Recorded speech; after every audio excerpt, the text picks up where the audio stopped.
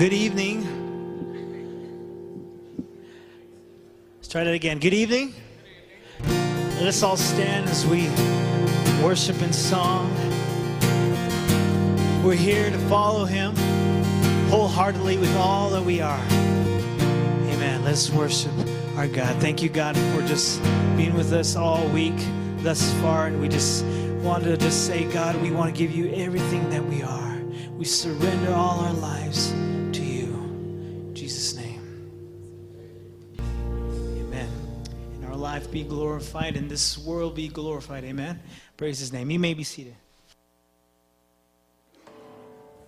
If I were to ask you today, are you a follower of Jesus? What would your answer be? Are you a follower of Jesus?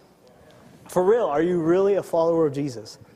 It's a familiar question. Some of us might have already, you might be saying there, of course, of course I'm a follower. That's why I'm here. But are you really a follower? I'm not asking you if you go to church. I'm not asking you how many classes you're taking this semester. I'm not asking you if you have the best commentary set at home. I'm not asking you, you usually raise your hand at the end of the message. I'm not asking you if you own more than 3 versions of a Bible at home. I'm not asking you if you have the latest worship song as your ringtone. Are you a follower of Jesus? Do you truly understand what it means to be a follower of Jesus? Imagine with me there's this guy and this girl. I'm going to have Kevin come up. And they're sitting. Hey, look. How many of you see somebody sitting maybe at the dinner table, maybe you're out at a date? How many see sometimes they're sitting on the same side of the table? A little bit? That's a little bit more intimate, right? Or they like to be close together. It's different from being apart on the other side of the table. Imagine they're sitting down. They've been dating for some time, and the relationship has been going great. But they come to a point in the relationship when they decide to have the talk. You guys know what I'm talking about? The talk, okay? They decide to have the talk, and it's time to define the relationship. Where are we at? They begin to ask, where do you see this relationship going? Do you think it's time for us to take the next level in our relationship? Maybe marriage. Let's give Kevin a hand. Good job. You can go ahead and sit down. And so just thank you, Kevin, for allowing me to use you as an illustration. But they have the talk. There was a point in time when I had to have that talk as well. And I remember it to this day. I was driving down the road, and my wife-to-be was sitting alongside me, and she goes, "Well, what's going on? What are we doing?" And of course, I'm like any other guy, I had no clue. And I said, "We're driving down the road. What are you talking about?" And she goes, "No, what are we doing? It's time for us to have the talk." And I had to define the relationship. And we had to figure out where we were going. And since then, we decided to get married. And since then, we talked to our parents. And now I've been married for 8 years to my beautiful wife. She's in the back. And we have 2 beautiful daughters and my boy back there, handsome boy, David. He's the one who's the talker. But in order for us to get where we're at now, we had to have the talk. We had to define the relationship. And I believe each and every one of us has to come to that point in our relationship with God, where we have to define the relationship. Where are we at? Where are we at? Every healthy relationship needs to reach this point to define the relationship. Is it casual? Have things, pass infatuation and admiration, or are they going towards a deeper devotion and dedication? So all throughout the gospel, we read of Jesus having this encounter, having to define the relationship with people. And Jesus began to encounter these individuals, and they had to answer the same question: are you truly a follower of Jesus? So what is a follower? I'm reading this book. Kyle Idleman, pastor of the fifth largest church in America, says Christians can be defined in two categories: either followers or fans. There's a difference. Many fans have raised their hands and they've walked down the aisle to make a decision, but there was really no commitment to follow. But this is not what Jesus is about. This is not what he offers. He's looking for more than just words of belief. He's looking to see how those words of belief are lived out. Amen? Right? Right? When we decide to believe in Jesus without making a commitment to follow him wholeheartedly, we become nothing more than just fans. Just fans. So what is a fan? A fan is an enthusiastic admirer. A fan is a guy who sits at the football game with no shirt on, with the big D on his belly, and he's there. He's out in freezing temperatures, and he's a fan. He's there. He's the number one supporter. But not once does he step on that field and break a sweat or take a hard hit, right? He doesn't.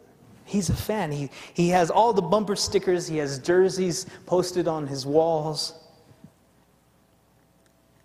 He can name all the players, but he really doesn't truly know them.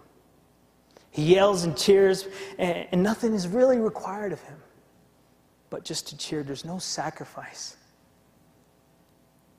And to tell you the truth, if his team starts losing, and it's very probable that if his team starts losing, he'll ditch that team and find another team that's winning, right? He's nothing but a fan.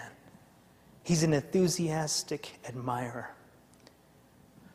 So a fan of Jesus in the same way is someone who's fond of Jesus. They cheer for him. They love his stories. They know the right words to say about him. They sing to him. And they even maybe study his word. Being a fan of Jesus is quite acceptable. You know, there's many people in our society to say, yeah, I like Jesus. He's cool. The best part about being a fan of Jesus is it's easy. It's easy. It won't get in the way of your dreams or your goals. But can I tell you tonight that Jesus is not interested in having any fans? And to tell you the truth, some of our churches have become full of just fans. You agree with me? They just become stadiums of fans who just love this Jesus. Every week fans come, they cheer for him, but they have no interest in really truly following him. I was reminded by my pastor this past week that we as Christians are Christ followers. A better description of Christians is a Christ follower. But like I said, many of our churches today are just full of fans. They want to get as close to Jesus as they can and maybe get all his blessings and his benefits, but they don't want to get too close to where it requires anything from them. So let me ask you again. Are you a follower of Jesus? Or are you a fan? I would like for us to look at two passages of Scripture this evening. And one of the passages comes from our theme. And both of these passages deal with Jesus' ministry in Galilee, at the beginning and at the end. So if you turn your Bibles to Matthew chapter 4. Matthew is the gospel, and it's good news. Matthew's gospel serves as a connection between the message of the gospel and also the story of salvation in the Hebrew Bible. So our text comes from Matthew chapter 4, beginning with verse 17.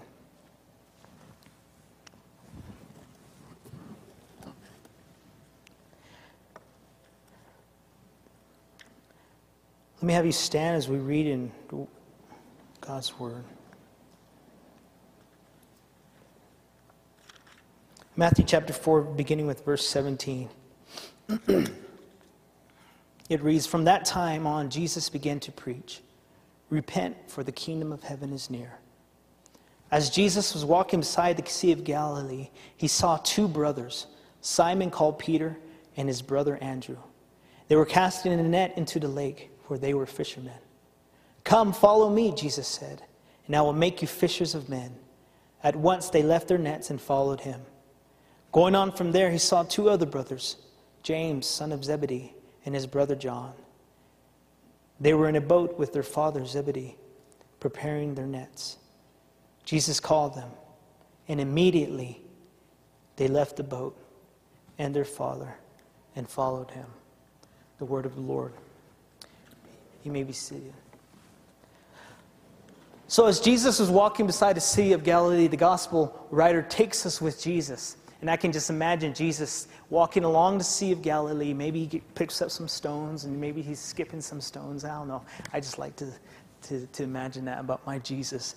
And he saw two brothers, Simon, called Peter, and his brother Andrew.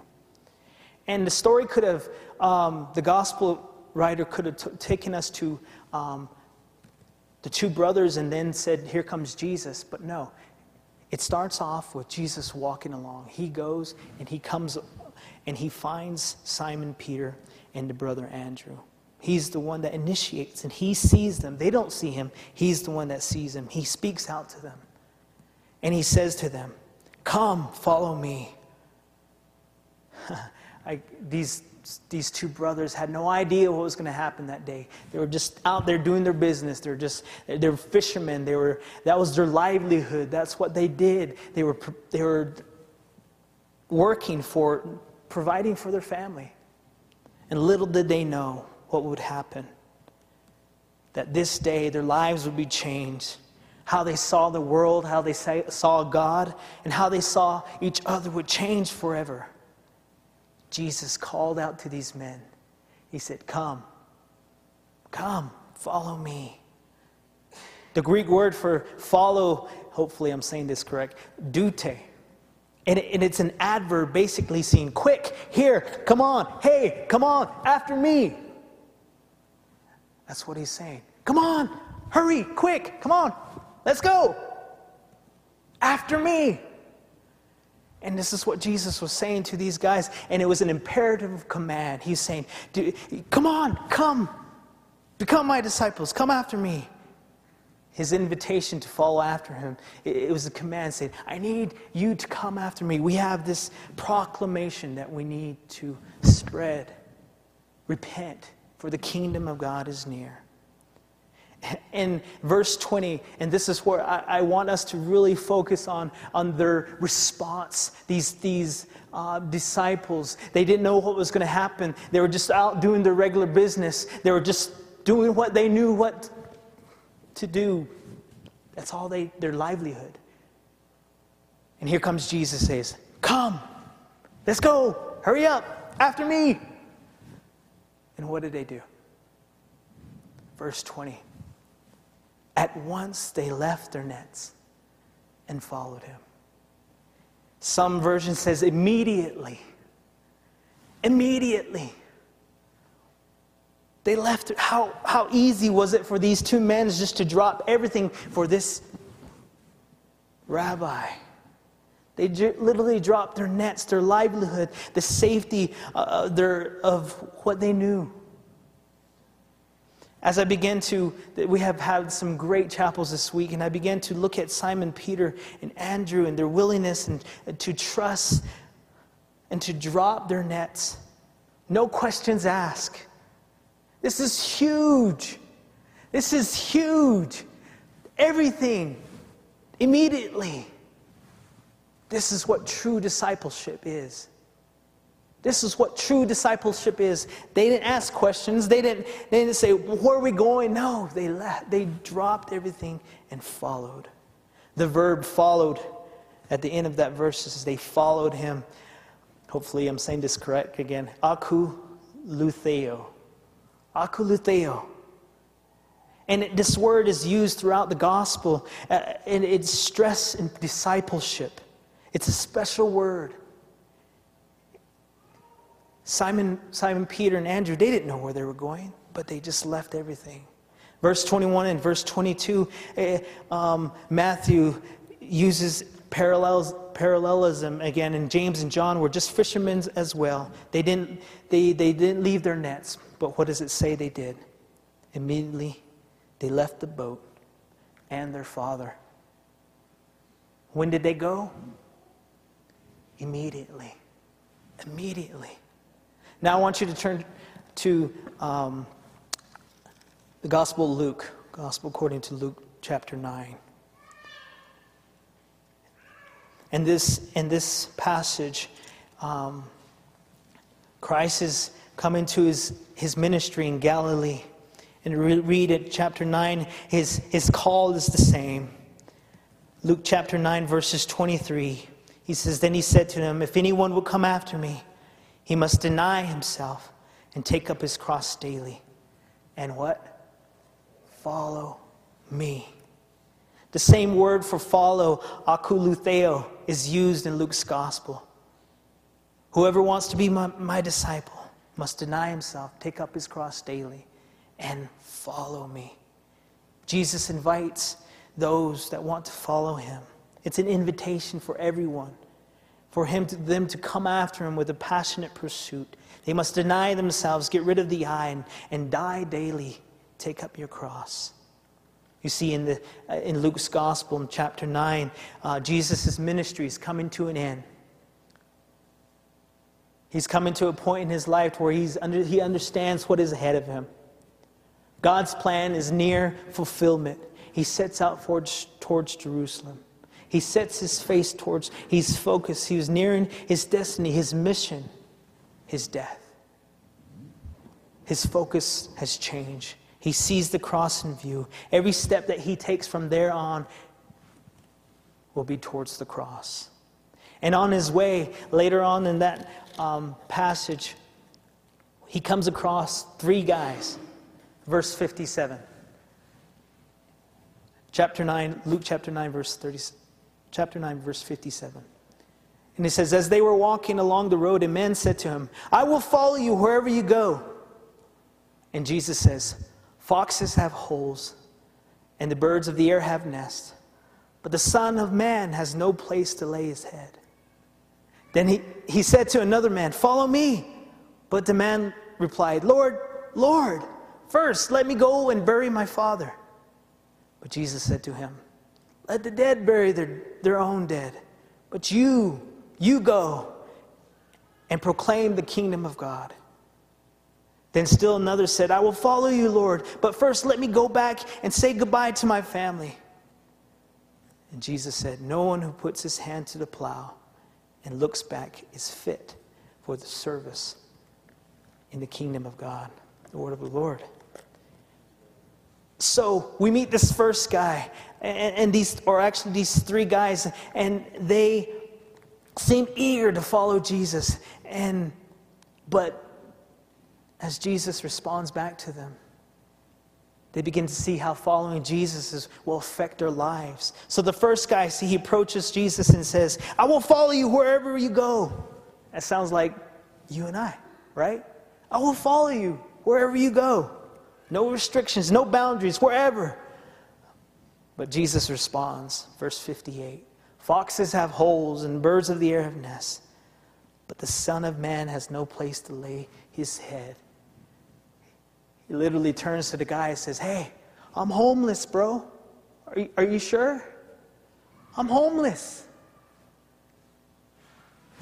And this was a deal breaker for many in that day. Jesus didn't have the ordinary comforts of a home. He makes it clear that following him would mean that they wouldn't be staying at the nearest Hilton or the Radisson or anything like that. The man says, I will follow you, whatever. But Jesus points to a place that threatens the man's comfort and security. He says, what about there? It's much easier for you and I and for fans to say, I want to follow Jesus without making any specific commitments. Students, can I, and faculty and staff, can I tell you that following Jesus will mean that you're going to have to make some changes in your life? Following Jesus means you have to go where Jesus wants you to go. I came here in 2008 with my wife. We're driving here, Bible college. Say, we're going to come here. I already have a couple of classes underneath my belt, and it should take us 3 years. We'll do it, get it done. I'm not going to take a break. I'll take some summer classes, and I'll be done by 2011. Here comes my senior year. All right, here it comes. It comes the last few months. Okay, we need to let our realtor know, our renter know that we're going to be leaving. This is it. We have it planned. We're going home. But thanks be to God, Jesus had other plans. He had other plans. It was there when he revealed himself. He asked me, are you willing to follow me wherever? Are you willing to follow me? Are you a follower, JC? 2011, all the way up to graduation day. Jesus said, I'm not done with you yet in Colorado Springs. Are you willing to stay? I had a choice. We had a choice. Go home or serve him. Lo and behold, we're still here. Thanks be to God. There's nothing else but to say, yes, God, wherever you want me to go. I can attest to that as a living testament. And there's nothing else like it to serve God. You've all heard of the song, I surrender all, right? I surrender all to thee, my blessed Savior. But do we truly make that commitment to surrender all, everything? By the way we act, the way we live, the things that we hang on to, we're really saying, I surrender some. I surrender just this much. We're changing those words.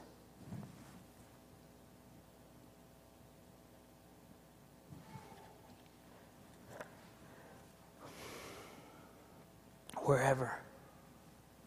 Dr. Graves shared with us today in Family Chapel that there's some Nazarene missionaries to this day that are going wherever. They're saying yes to Jesus. I will follow you. And because of their saying yes to Jesus, they're being beheaded.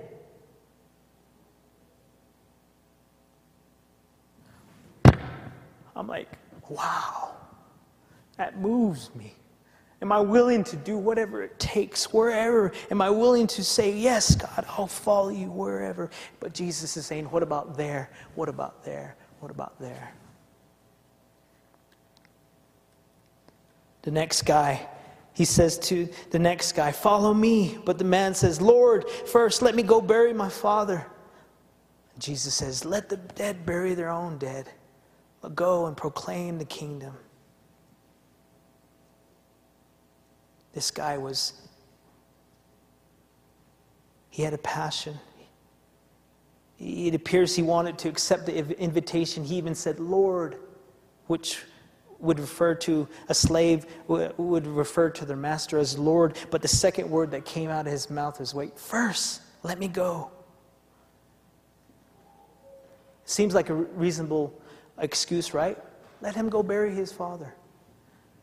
But after study, it was very likely that this guy's father wasn't even dead yet. He was still alive. What he was saying is, let me go bury my father. Wait till my parents die. Not yet, God. Not yet. Not yet. I'll follow you, but not yet. Not now. I'll follow you, but not yet. Is that I see some of our commitments that way. But Matthew's Gospel, Matthew chapter 4, the disciples, Jesus calls to him. Verse 20 says, at once, immediately. That's the kind of commitment that Jesus is looking for. It's sad to say that we treat our relationship with Jesus like the diet we want to start. After this donut, I'll start my diet. Tomorrow I'll do it. Then comes tomorrow. After this meal, I'll do it tomorrow. But no, Jesus is saying, will you follow me? He wants you to make the decision today. The last guy here, last portion of Luke 9. Still another said, I will follow you, Lord, but let me first go back and say goodbye to my family. And Jesus replies, no one who puts his hand to the plow and looks back is fit for the service in the kingdom of God. Seems like a reasonable excuse, right? Let the dude say goodbye to his mom and pops. It's all right. But no, cultural practice of that day, saying goodbye to your family meant numerous farewells, and it could take weeks at a time. I'll follow you, but wait, let me go do this first. I'll follow you.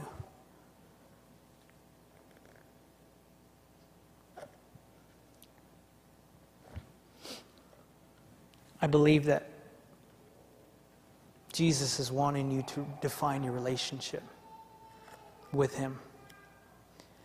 I believe just as that young couple that defined a relationship and saying, and they had to have the talk and define where they were at. And I believe God wants to have that conversation with you here at Nazarene Bible College. I truly believe that God has brought you all these miles. Some of you are from here. He has brought you here to have the talk with you. Imagine with me, you go to Williamson and you sit down. You get all your stuff and you say hi to Patty. Where's Patty? Say hi, Patty. Where's Patty? She was here earlier. You go in and you get your stuff. You get the latest stuff at the bookstore. And your Nazarene Bible College material. And you sit there and you're having your chips and your water and you're enjoying it for a little bit. And all of a sudden, Jesus shows up. You can recognize him by his blue sash and his sandals. And it's him. And it's kind of an awkward moment, and you try to break the ice and you tell him, can you change that to wine for me? No. But he comes to you and asks you, are you truly a follower of me? Where are you at? Are you truly a follower of me? And he has that conversation with you, says, my son, my daughter, this is what it means to follow after me.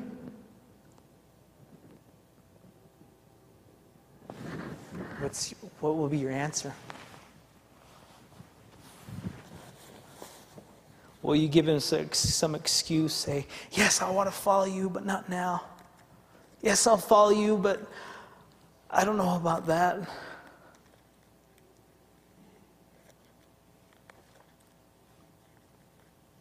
I don't know what Jesus has been speaking to you personally about this evening, but I do know a follower of Jesus is someone who goes wherever Jesus goes. A follower of Jesus is someone who says yes to Jesus today.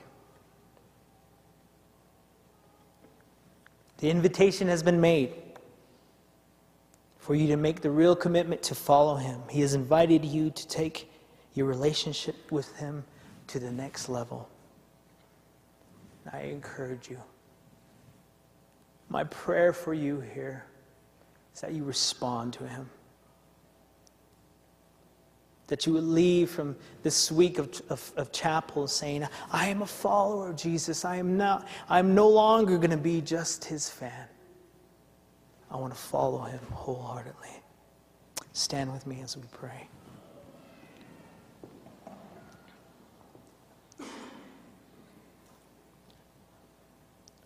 This time is yours. If you're led to pray, come and pray. You can. Thank you, God, for speaking to us throughout the week. We want to answer the call, Lord Jesus. We want to answer the call to follow you with all of our lives. God, we don't want to give excuses and say, not now. We want to say, we'll go. God, if that means that you're going to call us into a deserted place, that means that you want us to minister and pastor on a volunteer basis with no pay at all, so be it, God. We want to follow you with all of our hearts. We respond to you. We count the cost of what it means to follow you. We love you, God. In Jesus' name, amen. Let us close by singing a hymn. I have decided to follow Jesus. I have decided to follow Jesus. I have decided to follow Jesus. No turning back, no turning back. Praise his name. Go in his peace. You're dismissed.